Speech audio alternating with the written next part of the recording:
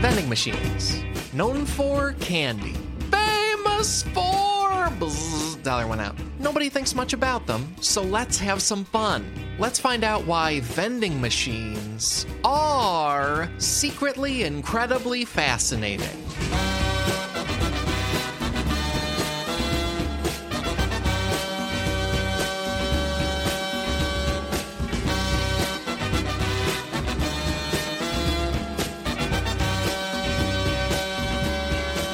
Hey there, folks. Welcome to a whole new podcast episode, a podcast all about why being alive is more interesting than people think it is. My name is Alex Schmidt, and I'm not alone because the great Robert Brockway and the internet's Sean Baby return this week because I took that little interface on the vending machine of guests and I punched in 1900 hot dog. 1-900 hot dog, folks. Do you remember when comedy websites and their articles were fun to read and enjoyable to experience, and somebody put some actual effort and care into the thing you were reading because you deserve that? Well, that was common in the past. It's rare now. This show's links will be full of links to 1-900 hot dog, the website where that is still true. They're also much more than that. Robert is a wonderful novelist. Sean is a wonderful gaming journalist and game designer. I'm so glad Robert and Sean took time out of all that to guest on this podcast. Also, I've gathered all of our zip codes and used internet resources like native-land.ca to acknowledge that I recorded this on the traditional land of the Canarsie and Lenape peoples. Acknowledge Robert recorded this on the traditional land of the Podunk and Wangunk people. Acknowledge Sean recorded this on the traditional land of the Patwin, Muwekma, and Karkin people. And acknowledge that in all of our locations, Native people are very much still here. That feels worth doing on each episode. And today's episode is about vending machines, a self-explanatory topic, also a patron-chosen topic for the month of March. Many, many thanks to Neil S., and Deb L., and Christopher B. for suggesting that topic, cheerleading that topic in the Patreon polls. It was a group effort and a really exciting one. So, please sit back or stand there, smoothing and uncrinkling a dollar bill. Even though you would think, like the wallet and the body heat, it would kind of iron it out over time, like flatten it, heat it, press it. I don't know how that doesn't happen. Either way, here's this episode of Secretly Incredibly Fascinating with Robert Brockway and Sean Baby. I'll be back after we wrap up. Talk to you then.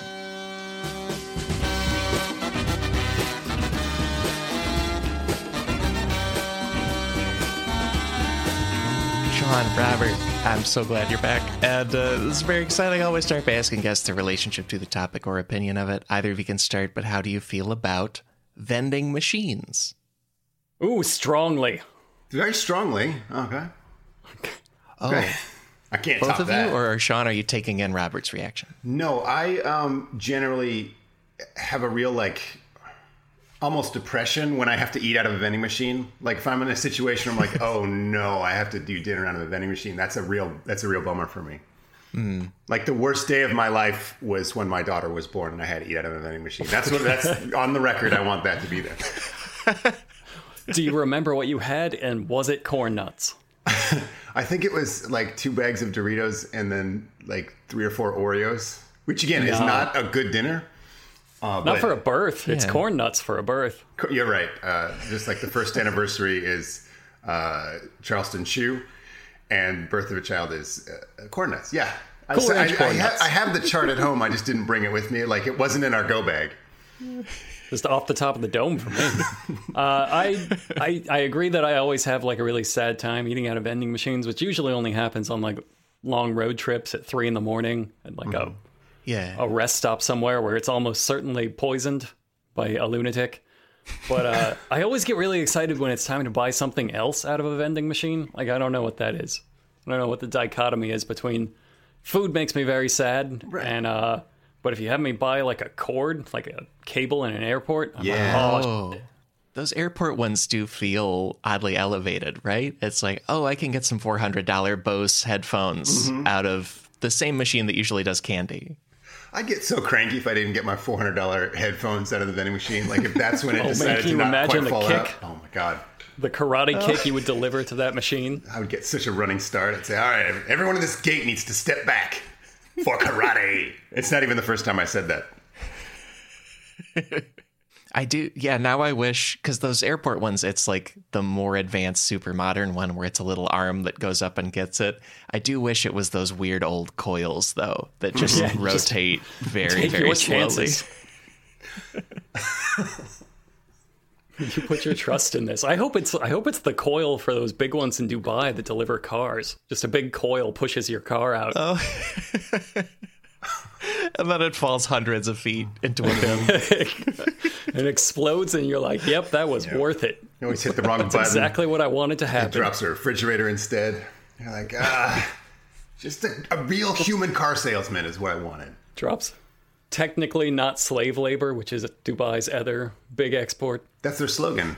Oh, I hit B5 for technically not slave labor. Those slaves got a long way to fall. There's such a...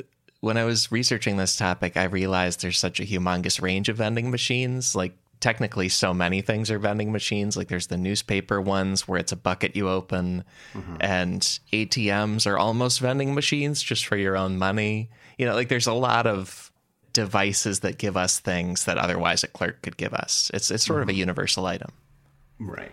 What do you eat out of a vending machine before we leave this topic, Schmitty? So I agree that, like, a meal out of it feels grim, and a snack out of it feels like a little treat. I actually like that usually. And then I'm always chasing the high of I got to study abroad, which was very nice.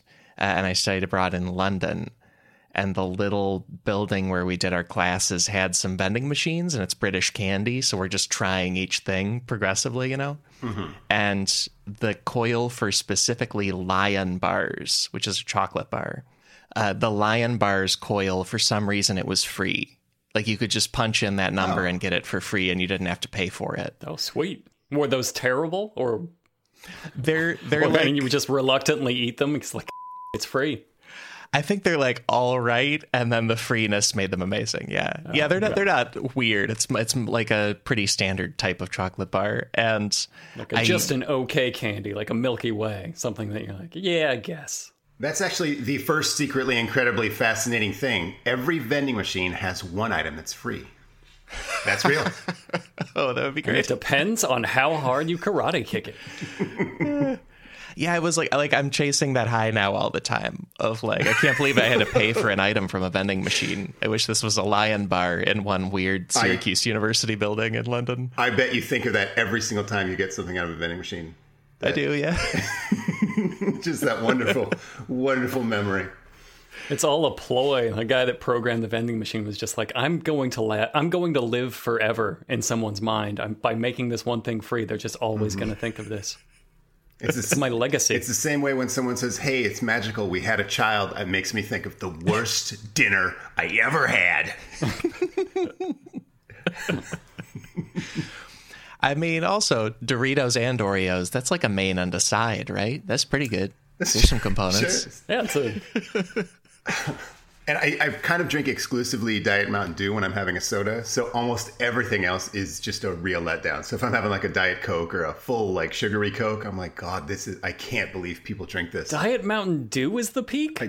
That's the worst one I could think of. I love it so much. I'll drink. I would use that as like a joke answer of a soda I got in a column or something. Yeah, no, I'll probably die. It says right on the can, like, it just has a picture of the rats that died during the testing process. And I'm like, well, to be you, rat. Part of that flavor. Yeah, I think they put them in. It's part of the flavor. This is by far the most disruptive we've ever been on a podcast, Schmitty. I'm really sorry. No. Already. This is right from the jump. Because vending machines, it's kind of like thinking about the entire universe of everything that's ever been sold. Like, I was talking to Soren Bui the other day, and I just mentioned this topic was coming up, and he was like, oh yeah, in my town we had a cigarette vending machine until like the very modern day, and it was pretty weird. I found it strange. Like, cigarettes used to be a vending product all over, and now it's much rarer, you know? There's still every once in a while, I'll go into a bar, and it'll be like one in the back. And every once in a while they work, which is crazy to me. I prefer a sad woman carrying a box on her waist. Just a 200-pound box of mints and cigarettes. That's how they do it in Dubai. It's the fakest smile. Yeah. Real hateful eyes. Like, that's the way I like to buy my cigarettes. So you can feel it. Yeah. You almost want to say I'm sorry. I'm sorry for everything that led to this. But I'm sorry for just capitalism in general, ma'am. But I will still need those cigarettes. Yes. Like, what if there's that lady with the cigarettes and mints, and then there's another sales lady behind her selling apologies about capitalism? Like, it's a little script you can do, and That's a business. That's a real capitalist brain you got, Schmitty. It's like your carbon off print, your capitalist off print. It's real entrepreneurial mind. Yeah, well, before we give away too many other businesses, let's get into the stats and numbers for the show. Because on every episode, our first fascinating thing about the topic is a quick set of fascinating numbers and statistics. This week, that's in a segment called Why'd You Have to Go and Make Things So Fascinating? I see the way you're throwing facts and stats at your guests gets me animated. With pods like this, you talk so fast and you laugh with no breaks and you make topic votes and you turn them into podcast theory fascinating things that become fascinating. Oh, whoa, whoa. That was really beautiful. Thank you. Alex, have you ever done this one? Do, stats. Secretly incredible. Schmidt's Like for every one of forever us. ago. Stats for every one of us. And say with a mighty hand, every man, every woman, every child with a mighty stat. Somebody submitted it for the Pairs episode. Oh. If you want to hear me do it, not as well as Sean, you can hear it there. It's great. Yeah, what do you got to say now? Huh? How'd that bit go? It's so I'm long stat ago. seeing with myself. Stat seeing with myself. Oh, that's good, though. Perfect recovery. Yeah, I don't think that one's been done. Great. Here we go. Totally redeem yourself. I'm sure it was just the Zoom audio and not audio on your end, but when you hit that high note, the audio just didn't even try. It just cut out. It muted you and put you in the background. Can't even train for that. I can't do it. Yeah, my Zoom screen had a little like text box on it that said "Too beautiful." I've never seen that before. Warning. In the interface. Warning, Ernesty.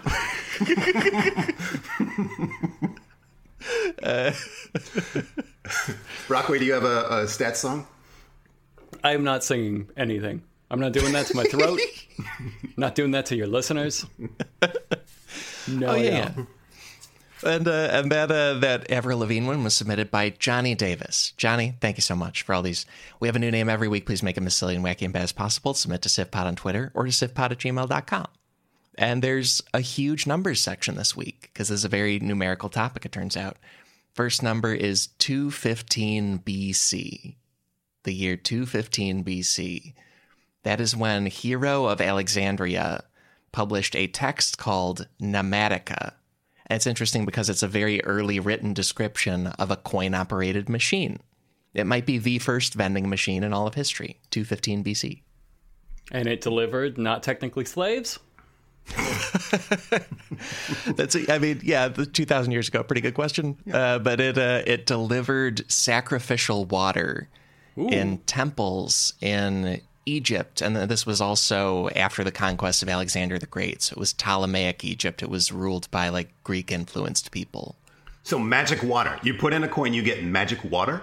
Yeah, that's right. Not too bad. Not too bad. The specific coin was a 5 drachma coin. Drachma are ancient Greek currency. You put that Now, into... you have the capitalist mind. Is that a good deal for sacred water? I don't know. They didn't even use code SIFPod for a discount on sacred water. That's indulgences, right? Me doing promo codes on holy water? Yeah, that's just straight up Martin Luther things he protested. I should be reformationed. That's what he was talking about. And yeah, you put the 5 drachma coin into a slot on the top of an urn, and it was very complicated. The coin then fell onto the arm of a balancing thing. That tilted a weight that opened a mouth of a spigot to release an amount of sacrificial water. And then also when the coin fell off the arm, the obstacle went back in the way. So it was even kind of a standard amount of holy water that you got out of this vending machine. Now, see, if it works by weight, my brain immediately skirts that issue. It's like, okay, I just need something that weighs the same as 5 drachma coin.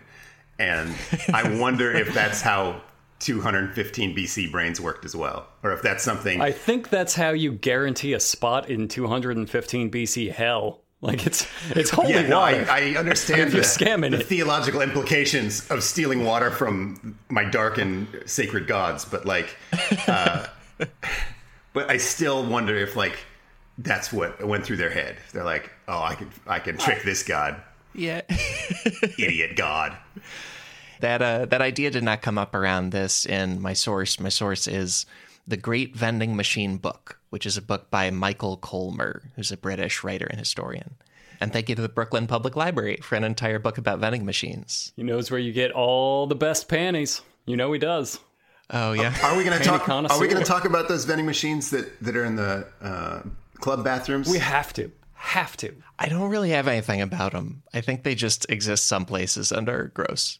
But they're truly awful. Yeah, I've put coins into them, and it's not consistent what you get. It almost always there's a random thing. You might just get a weird plastic frilly thing you put on that has no reproductive purpose. Yeah, to do gotcha on birth control, to do gotcha mechanic birth control is nuts. Why do they have a toy section? Yeah, it's so wrong that they have a toy section. Right, if it's a special occasion for oh sweetheart, we're gonna do a little outfit on my dong.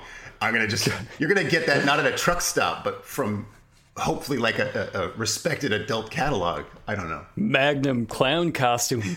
Down there because it's your birthday, honey. Full clown costume because it's a special day for her. Yeah, you're right. Pretty sure the rainbow afro is protective. It's got a reservoir tip. I like how the clown costume vending machine would be most of the truck stop bathroom. There wouldn't really be room for a toilet or anything else. It's just a huge armoire that you put $10 in. Trust me, it doubles as a toilet. Oh yeah, that's included in the fetish. Yeah. One time in Portland at God, what was that bar called? I do not remember the name of the bar. It does not matter. I bought a firework out of one of those. Oh, that's nice. It did not work. Oh man! To the surprise of nobody. It's the least surprised I've ever been in my life. Fireworks, huh? Went outside. It was a dud. It's yeah, I deserve everything I get. Not just here, but in life. If you were the fire department that came to that burned down bar, and they're well, I think I found the source of the fire. It's going to sound crazy, but do you guys have a firework vending machine in your bathroom? It was just one slot. You could buy condoms and fireworks. I mean, that's such a good night. Yeah, it's an absolutely great night for the consumer, but. That was definitely a black market shadow vending machine. This is what happens when you bring up magic water vending machines, Schmitty. Right. It's the time Brockway burned down a bar and blamed it on, I'm sorry, am I getting this right? A firework vending machine? That's your story. Yeah, that's as close as I could get. Yeah, I panicked a little bit. You know what? This next story is pretty chaotic, so I'm going to get into it. Because the next number is 6. Next number is 6. 6 is allegedly how many times a warehouse worker picked up and dropped a vending machine with a forklift because their item got stuck. And the Des Moines Register covered this. This was 2014. Iowa warehouse worker named Robert McKevitt spent 90 cents on a Twix. That thing happened where the coil didn't turn far enough and it stayed there. His next step, he put another $1 in, but the coil didn't turn at all that time. Oh, yeah. It's forklift time. And then according to The Atlantic, McKevitt claims that he used a warehouse forklift to pick up the vending machine and just move it further back against the wall. That's what the employee says. Just adjust it, shift it. Yeah. But his employer claims he used the forklift to pick up and drop the machine at least 6 times. And they proceeded to fire him and deny him unemployment benefits for allegedly just smashing up this vending machine with a forklift to try to shake a Twix out of it. Did he get the Twix, though? Based on the story, I don't think so. It seems like no. Is shoddy reporting. That's the most important. How do you not know that for sure? That's your first question. Yeah. If it's any consolation to him, he's now my favorite Robert. I apologize. Apologize, Broadway. I burned down a bar for you. That guy has the forklift spirit that I'm looking for in a Robert. He got a use out of that forklift license. Or maybe not a forklift license. Maybe this is just something he did completely off the books, but I appreciate it. Yeah, he got in that forklift for the very first time. It was just like, I've always wanted to. I'm doing it. Finally have a reason.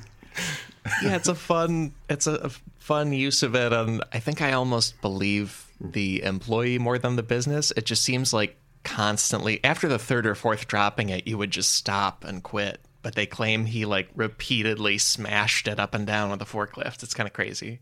It's a principle thing at that point, yeah. Yeah, I understand that completely. If you do it once and then you stop, like, what was the point of anything? Yeah. If you're doing it, you do it hard and you do it all the way.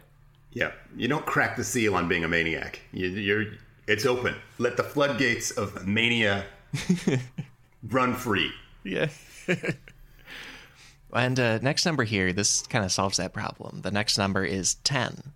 And 10 is a common number of infrared beams that are inside of a modern snack vending machine. The 10 beams are there to solve this problem of you buy a snack, it doesn't come down. Oh. Because according to Science Channel, it's like a spin-off cable channel from Discovery. According to Science Channel, many new vending machines have its 10 infrared beams spread in a horizontal way in the space between the snacks up top and the bin below that they fall into.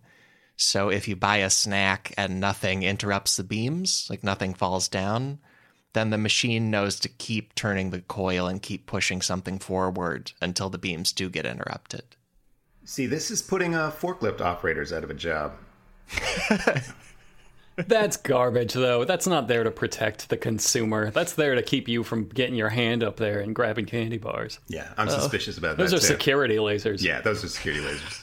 Yeah, you do not, as a vending machine corporation, you do not consider it a problem that your product did not come down when you already got the money. That is a bonus. That is built into your machine. That is built into your, like, budget. Mm-hmm. Yeah. See, that's a capitalist brain. Yeah, that's what capitalism is. They're not Goldfinger lasers, but there are like more lasers involved in vending machines too. Because Science Channel says there are also lasers inside of the modern coin slots that can like measure the size of the coins put in to help detect what they are. And then there's another story from Northern California. It's a newspaper called the Press Democrat in Santa Rosa. They say that a company there in 2009 tested vending machine technology where the vending machine scatters lasers throughout the area, like outside of it. And if it doesn't detect any motion, then they turn off the vending machine until motion is detected again to like save energy and save money that way. Forklift detected. Yeah. Forklift initiating defenses. Fires out like that vending machine for Maximum Overdrive. We have to have that vending machine for Maximum Overdrive somewhere in this podcast. That's the podcast. Let's just start talking about that so we can get over in 2 hours. I have not seen Maximum Overdrive. What? No, yeah, I haven't. We have such sights to show you. Okay, Maximum Overdrive. Do you know what it's about?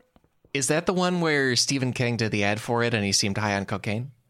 He was extremely high on cocaine. Yeah. I believe he directed it entirely high on cocaine. Barely remembers any of it, and you can really feel it. And it's about a comet, sort of, that brings all the machines on Earth to life, and they independently attack humanity. And I believe it all kicks off with that vending machine where a Little League coach goes to like get something out of a soda vending machine, and it starts firing soda cans at him. One hits him right in the and he goes down. All the players laugh, like ha ha ha, and then it fires another one and caves in his skull in front of them, and they're like, "Oh my god!" And then it starts killing children. Oh my god. Okay. Explain that with your vending machine science. Which one of the infrared beams did that? Hold on, let me get my voice on. And that's our fourth fact for today. What if, like, that machine is out of frame holding me hostage? Like, it's gonna fire a Pepsi at me if I talk about it. Like That's how we know the robot wars have kicked off. When that's your flag right there. yeah. I'm just waiting for it. Yeah, and speaking of vending machine danger, the next number here is 600 pounds. And 600 pounds is about 272 kilograms, and that's the weight of a soda vending machine that in 2019 fell on top of a man without killing him. This was covered by Fox 5 Atlanta. This was in the Atlanta area. There was a handyman named Carl Marino. He was hired to just do tasks around a gym. One of them was loading a soda machine onto a truck, but it fell and pinned him. Employees at a nearby business heard it and pulled it off of him. And on the news report, he seems pretty okay. He's not in a huge body cast or anything. Yeah, and that's how he found out he was unbreakable. Oh, yeah. That's a single tag team maneuver. 600 pounds on you. Oh, yeah. A human man should be able to take that. Yeah, and there's I think there's... Based on wrestling.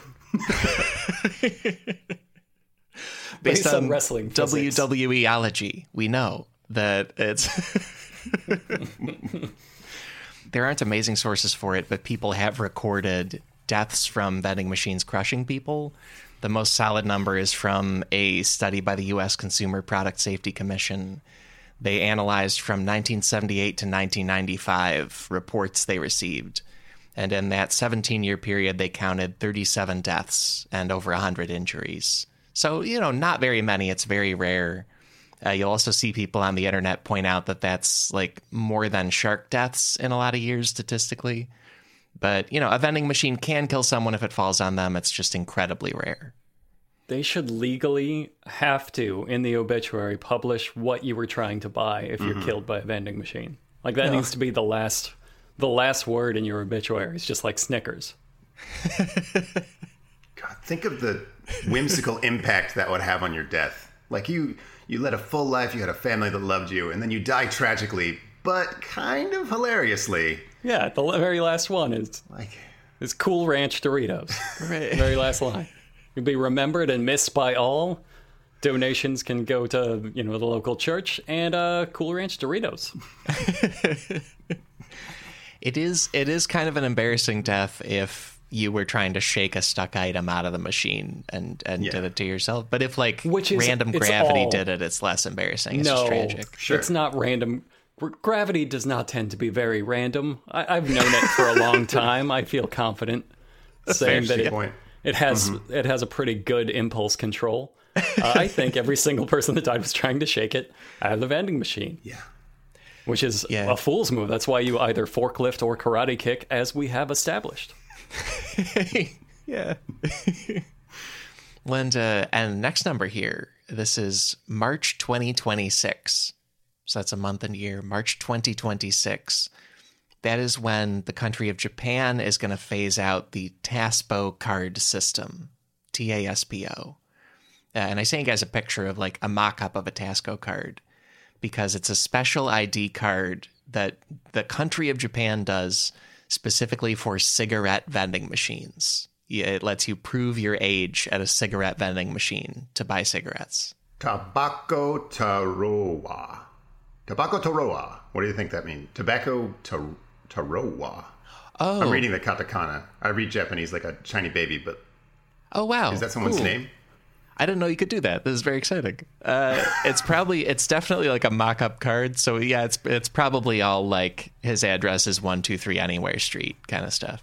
But yeah, But his name's Tobacco, which is it's a pretty sweet name. The very first time I heard Sean speak Japanese, I was like, "You can't do that. That's racist." And then he was like, "No, that's real." I'm like, "Oh, okay." Actual skill. I carry a very racist energy with me to my foreign language speaking. Yeah, this is this is the only country I could find like this where there's an entire ID card system for using a vending machine. And it's because there's an age minimum to buy cigarettes, but also cigarette vending machines are super common in the country. And starting in 2008, they rolled out a program where you can get this ID card. Over 10 million of the cards have been issued. It's like a reasonably common thing in Japanese wallets is an ID card chiefly for getting cigarettes out of vending machines. Kind of everything has been in a vending machine. I'll link about a Beverly Hills vending machine that vended caviar at one point. Apparently there were some vending machines for live crab in parts of China at one point. Like you can put almost anything in modern machines now, you know? Oh my God, their Maximum Overdrive is going to be so much better than ours. If their vending machine shoots live crabs. Firing crabs at 100 miles an hour. Yeah. All the kids laugh when it hits them, and then they don't laugh when that crab goes right through his skull. And that's how the crab apocalypse starts. Yeah, you have a whole second apocalypse. Just for crab. Right. It turns out we were not previously at the maximum level of overdrive. There were no crabs inside the machines. It was moderate overdrive before. Yeah, medium overdrive at most, yeah. Maximum Overdrive Crab. That's the name of the movie. Yeah. Well, and then these TASPO cards are being phased out, and the main reason is that they are like pretty advanced. They transmit information over a 3G telecom network. But 3G is a little bit old now. That network's getting phased out in 2026. And so the program, instead of like being upgraded, it's just going to phase out from there. And this is so the government can control our minds, right? Yeah, thanks. Thanks, big government. Thanks, various G's. Yeah. Well, I'm going to miss my TASPO card. Yeah. Also, very fun that you're able to read some of the language. Have you ever been there? Have you ever like used a vending machine there? I haven't. No, I don't like to leave the house much. Oh, yeah, sure. I just...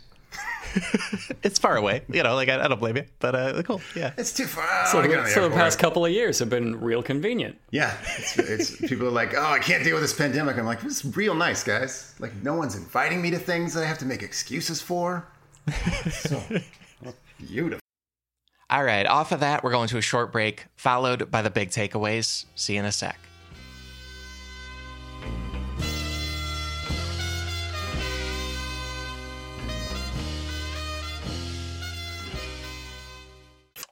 Back for another game. You know it. What's going on? Just one more week till Max Fun Drive. Hard to believe. It's been a heck of a year since the last one. We're now a worker-owned co-op. We raised $50,000 for charity last year. And we've added a bunch of awesome new shows. But do you think we're ready to do it again? Absolutely. Lovely new gifts are lined up. The episodes will be amazing. And wait till everyone hears the bonus content. Yeah, plus they know to go to MaximumFun.org/newsletter, so they're getting all the news. Oh, like that meetup day is on Thursday, March 21st. Then what's bothering you? Me? Oh, nothing. We're all set for Max Fun Drive to start on Monday, March 18th. I just didn't want you to see this coming. Check. What? Hang on. It's hard to explain what happens on Jordan Jesse Go. So I had my kids do it. Saying swear words. Saying swear words. Yeah, bad jokes. Bad jokes? Bad jokes. Maybe it's like you tell people that you're going to interview them, and then you just stay there like really quiet and try and creep them out. It's just really boring. Because of Jordan, right? Not me. Because of both of you. Oh. Subscribe to Jordan Jesse Go. A comedy show for grown-ups. When the last number brings us into the first big takeaway for the episode. The last number is 1883, which is a year, 1883. That is the year when a British inventor named Percival Everett patented and installed his first postal vending box in the city of London. Because the first takeaway here, takeaway number 1, the first British vending machines dispensed postal supplies or drugs. Or drugs. One of two. And it's just like those trucker vending machines for condoms. You're not sure what you're going to get. Yeah, you're getting a firework and a condom. You have two needs joined together. Just like stamps and cocaine. I need stamps and cocaine. Right? It's such a common need. I'm glad you've bundled it together. It really saves me a stop. Nice work, Percival. Yeah, both of these help me connect with people, right? Stamps, cocaine. Stamps, cocaine. Nope. Either way, I'm more outgoing. God, your segues are so on point. Just incredible. Thank you. Just top-notch podcasting. Well, and this is a pair of stories for those two things. But the combination is to explain British vending machines, which seem to be kind of the first modern example of a country having a lot of vending machines all over. Main sources are The Great Vending Machine Book by Michael Kolmer from before, also online resources from the New York Public Library, and an amazing article for Bon Appetit by Catherine Hollander. And me for that fireworks story. Yeah. I'm a source. Yeah. Well, and then this postal vending machine. So in 1883, a guy named Percival Everett installs one at Mansion House Station in the city of London. It was a cast iron box on top of an iron pillar. And I sent you guys a picture of this thing. It does not look that big in the picture. Mm-hmm. But according to Michael Kolmer, it was so heavy because it was made of so much iron. It took a crew of 20 men to move and install this postal vending machine. They were very 20 small men anemic back Londoners. Then. Yes. Yeah, like in the picture. Sick with consumption, every one of them. In the picture, it's smaller than the guy using it. Like, it's not that big, but... Yeah. You could not get 20 men's hands on that thing. It just wouldn't work. I can't imagine that thing being more than 400 pounds, no matter what it's made out of. Like, I just don't... Yeah. I don't get where it's... It was 1883. I don't know if you've ever been to, like, a museum and seen, like, the costumes and, armor they wore back then. But I think everyone was 4'6", and probably and 60, 50 pounds. Yeah. Had polio most of their life. I could see... Running on, like, one rotten fish a day in London. I could see 20 very tiny men having trouble with that. Right. Like 20 men or 3 people who've eaten more than gruel in their entire lives. 20 consumption Smurfs just wrestling with this thing. Yeah. But and this machine, it was like pretty simple, but also pretty advanced. It had 2 compartments. There was one compartment for blank postcards, and there was one compartment for pre-stamped envelopes. So people could buy those anytime, day or night, including postal holidays. It was coin operated with pennies. It was also advanced enough where if the machine was out of stock, like if it ran out of envelopes or ran out of postcards, a little spring would push the coin slot closed. So you couldn't pay into it and then get nothing, which is awesome. That's just very good technology. Right. And these were a huge hit. Apparently within 2 years, Everett formed a company and installed over 100 vending machines across London. Within 2 years later from that, they operated over 1,500 postal vending machines in the UK. And within 10 years, somebody in New York City copied this and did their own postal vending machine in the US. So this was kind of the first hit vending machine in the world, was a British postal vendor. But it was really about the drugs, I'm assuming. It's got to be mostly the drugs. It's like how the adult store happens to sell amyl nitrate. Mm-hmm. Well, how did they do so much business? Oh, well, we just offer this fun bonus of drugs. It's really about all of this old school pornography that we have. And it's really about the stamps here. Everybody loves these. Everybody's wildly addicted to these stamps. I love them. Hey, can't get enough of the stamps. Woo! I'm the stamp king. I think my takeaway setup might have been misleading. I'm saying there's another machine prior to this that was a hit drug vending machine. Oh. So this is the first sort of, legal proper hit vending machine was the postal machine. So there's no stamps and drugs vending machine? Yeah, there's not one combo thing. I'm so let down. Brockway is used to some very adventurous vending machines. Yeah, you're going to have to really up your vending machine game to get me. Already doing sex toys and fireworks. I thought this was my next kink, with the drug and stamps. I got to mail a lot of drugs. It saves me a lot of time.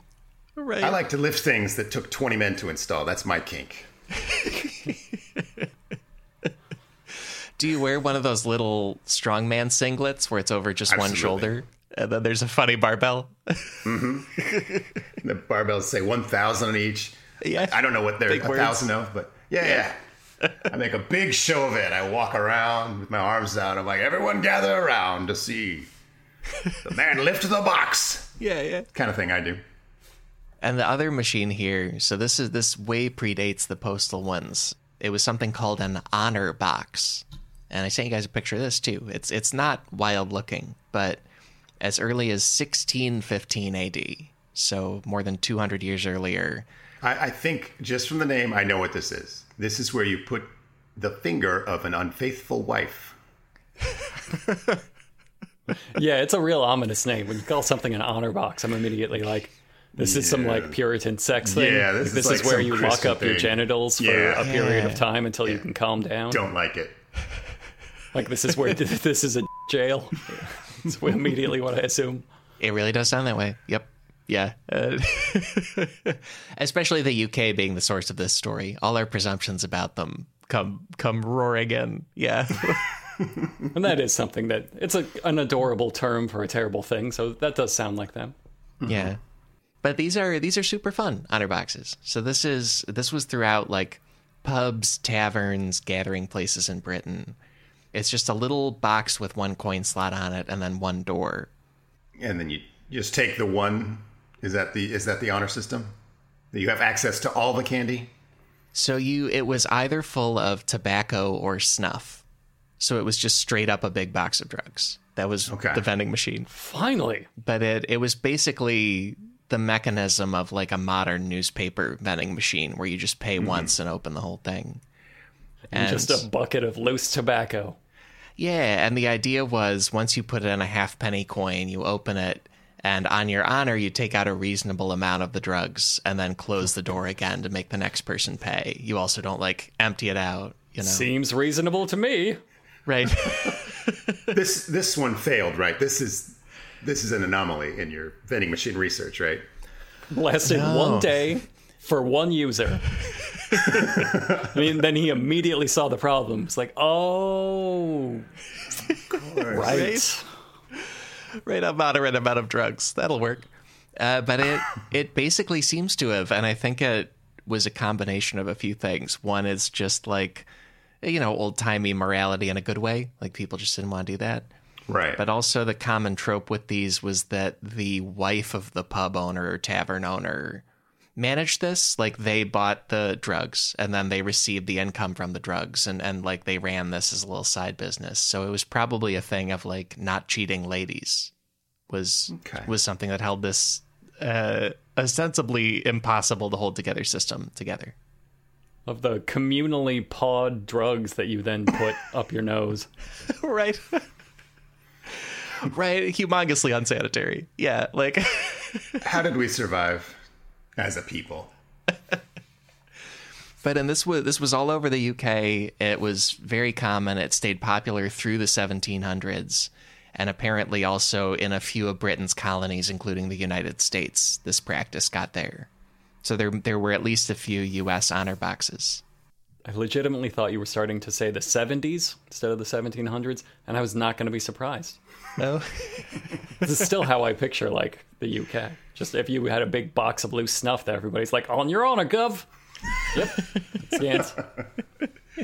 Oh, he took 5 handfuls. Seems reasonable to me.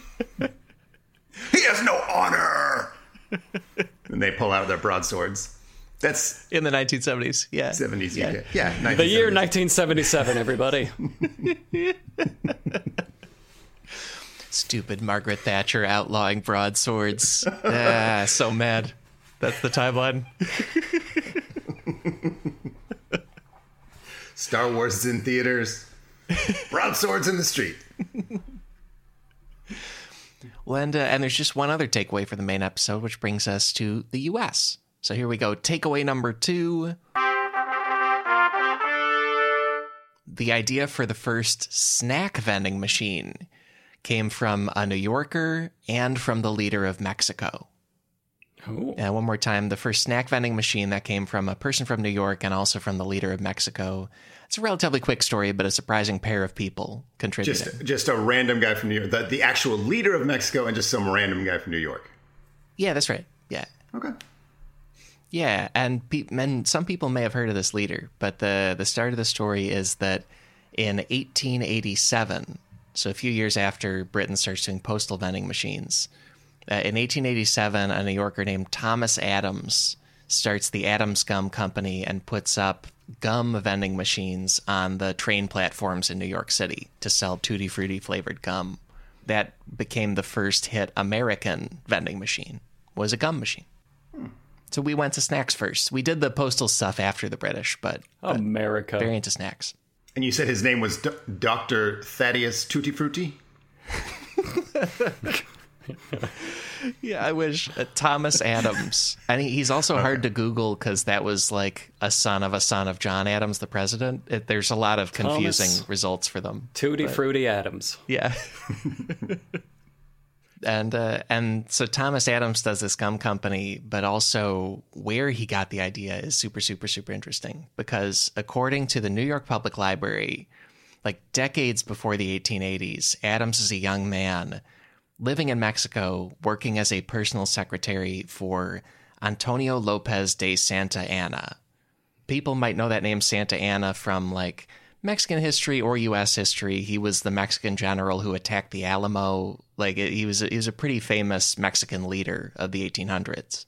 And one of his employees was the guy who invented gum vending machines and snack vending machines in the U.S. And he got the idea from Santa Anna? Yeah, so chewing gum was not really much of a thing in the U.S., but Adams noticed that Santa Anna chewed chicle for fun, and chicle is a rubbery latex from the sapodilla tree. And he was one of many Mexicans who did this. Santa Anna didn't, like, invent it. But Adams saw his boss doing this. He said, hey, I'm an inventor. I'm going to turn chicle into a material for rubber tires. And that did not work. But then he went the whole other direction and said... You idiot, I'm eating this. Yeah. It's just taking it out of his mouth, gets fired. Yeah. Now, my gum tires. Alex, I also speak a little Spanish, and you would say, La chicle de tutas frutas. Just if you want to put that in the notes. That every time you speak a foreign language, I assume it's racist. I don't think there's a non-racist way to say what I said. Like you really have to. Maybe that's it. Well, I feel like you were also encouraged by knowing he was a powerful general. So you were like, I'm going to do the wildest, most masculine voice I can. Got to project. Yeah. Yeah, that's true. And so he didn't steal the idea for the vending machine from Santa Anna. It was just sort of loosely related. Santa Anna didn't have a big bucket and you put a coin in and grab as much gum as you want. Oh, that would be great. Yeah, no, he's mostly famous for being a general and later president of Mexico and kind of a strong man too. Yeah. Santa Anna's chicle bucle. And so this guy added fruit flavor to his rubber tires, if I'm understanding correctly. And the rest is history. Essentially, yeah, he was like an amateur chemist, and so he said, if I harden this chicle into tires, does that work? And that doesn't work. So then he went the other direction and said, if I soften it a little bit, add sugar, add artificial flavor, is that a saleable treat? And it was. We're all amateur chemists. Yeah, we can all give it a shot. Yeah, we can all be like, is this something? I'm going to try to harden this gum and see if it's tires. It's not? No. Maybe it's still food. It's 4 days later? It looks like no, I've come to the conclusion that this food I started out with is still food. Science! Yeah, and so he borrowed the habit from Santa Anna and then did his own flavoring it up spin and then borrowed the vending machine idea from kind of the 1880s world around him because this was just becoming popular as a thing in the UK. And he thought of, hey, we can put a machine on train platforms without paying a salesman. It's America. And so that combination created the Adams Gum Company. Later, he worked with Wrigley and others. And that kind of became the American first vending machine was snacks. That was our way to go. And we just borrowed it from everybody else. We're the ones that came up with the word borrowing to mean stealing. Yeah, because we speak our standard language, which is called American. We didn't get it from somewhere else. Mm-hmm. It's not from another country out east a ways, No, yeah. We put these things together. And it's a new thing, and we made it. Yeah. Amateur inventors, all of us. I think Chicle de tutas frutas. Get out of here, Santa Anna. We're taping a podcast. Every time with this, Santa Anna. Go back to the Battle of San Jacinto, where you belong. I keep locking the door, but he keeps putting that damn gum in the locks.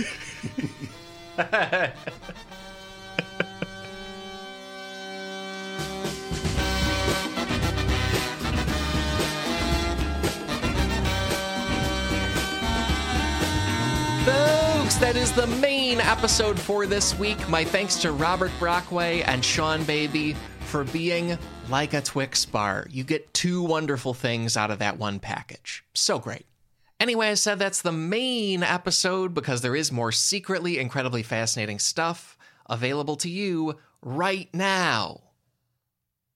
If you support this show on patreon.com. Patrons get a bonus show every week where we explore one obviously incredibly fascinating story related to the main episode. This week's bonus topic is the surprising origins of the U.S. $1 bill. Visit sifpod.fun for that bonus show, for a library of almost 7 dozen other bonus shows, and to back this entire podcast operation. And thank you for exploring vending machines with us. Here's one more run through the big takeaways.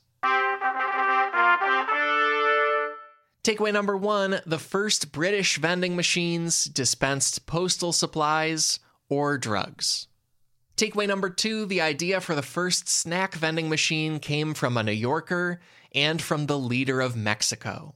Plus a huge slew of modern vending machine stories, ancient vending machine contraptions, and more. Those are the takeaways. Also, please follow my guests. They're great. 1900hotdog.com is the URL. Very easy. 1-900-HOT-DOG. They're also on Patreon. They make a bunch of that site free to read. And if you want even more site and also to be a hot dog hero and make the whole thing possible, go to the Patreon for 1-900-HOT-DOG. Also going to link other stuff. Robert's latest novel is wonderful. It's entitled Carrier Wave. And then Sean developed a mobile game. It's entitled Calculords. Also, it's in the process of being reformatted for the newest Apple iOS. So I am thrilled for that day to come, putting the link there in the meantime. Many research sources this week. Here are some key ones. A great book called The Great Vending Machine Book by Michael Kolmer. A fantastic video from the Science Channel on US cable or YouTube. Further resources from Bon Appetit, the New York Public Library. Turn to the Yomiuri Shinbun for updates on the TASPO card in Japan. Find those and many more sources in this episode's links at sifpod.fun. And beyond all that, our theme music is Unbroken, Unshaven by the Budos Band. Our show logo is by artist Burton Durand. Special thanks to Chris Souza for audio mastering on this episode. Extra special thanks go to our patrons. I hope you love this week's bonus show. And thank you to all our listeners. I'm thrilled to say we will be back next week with more secretly incredibly fascinating. So how about that? Talk to you then.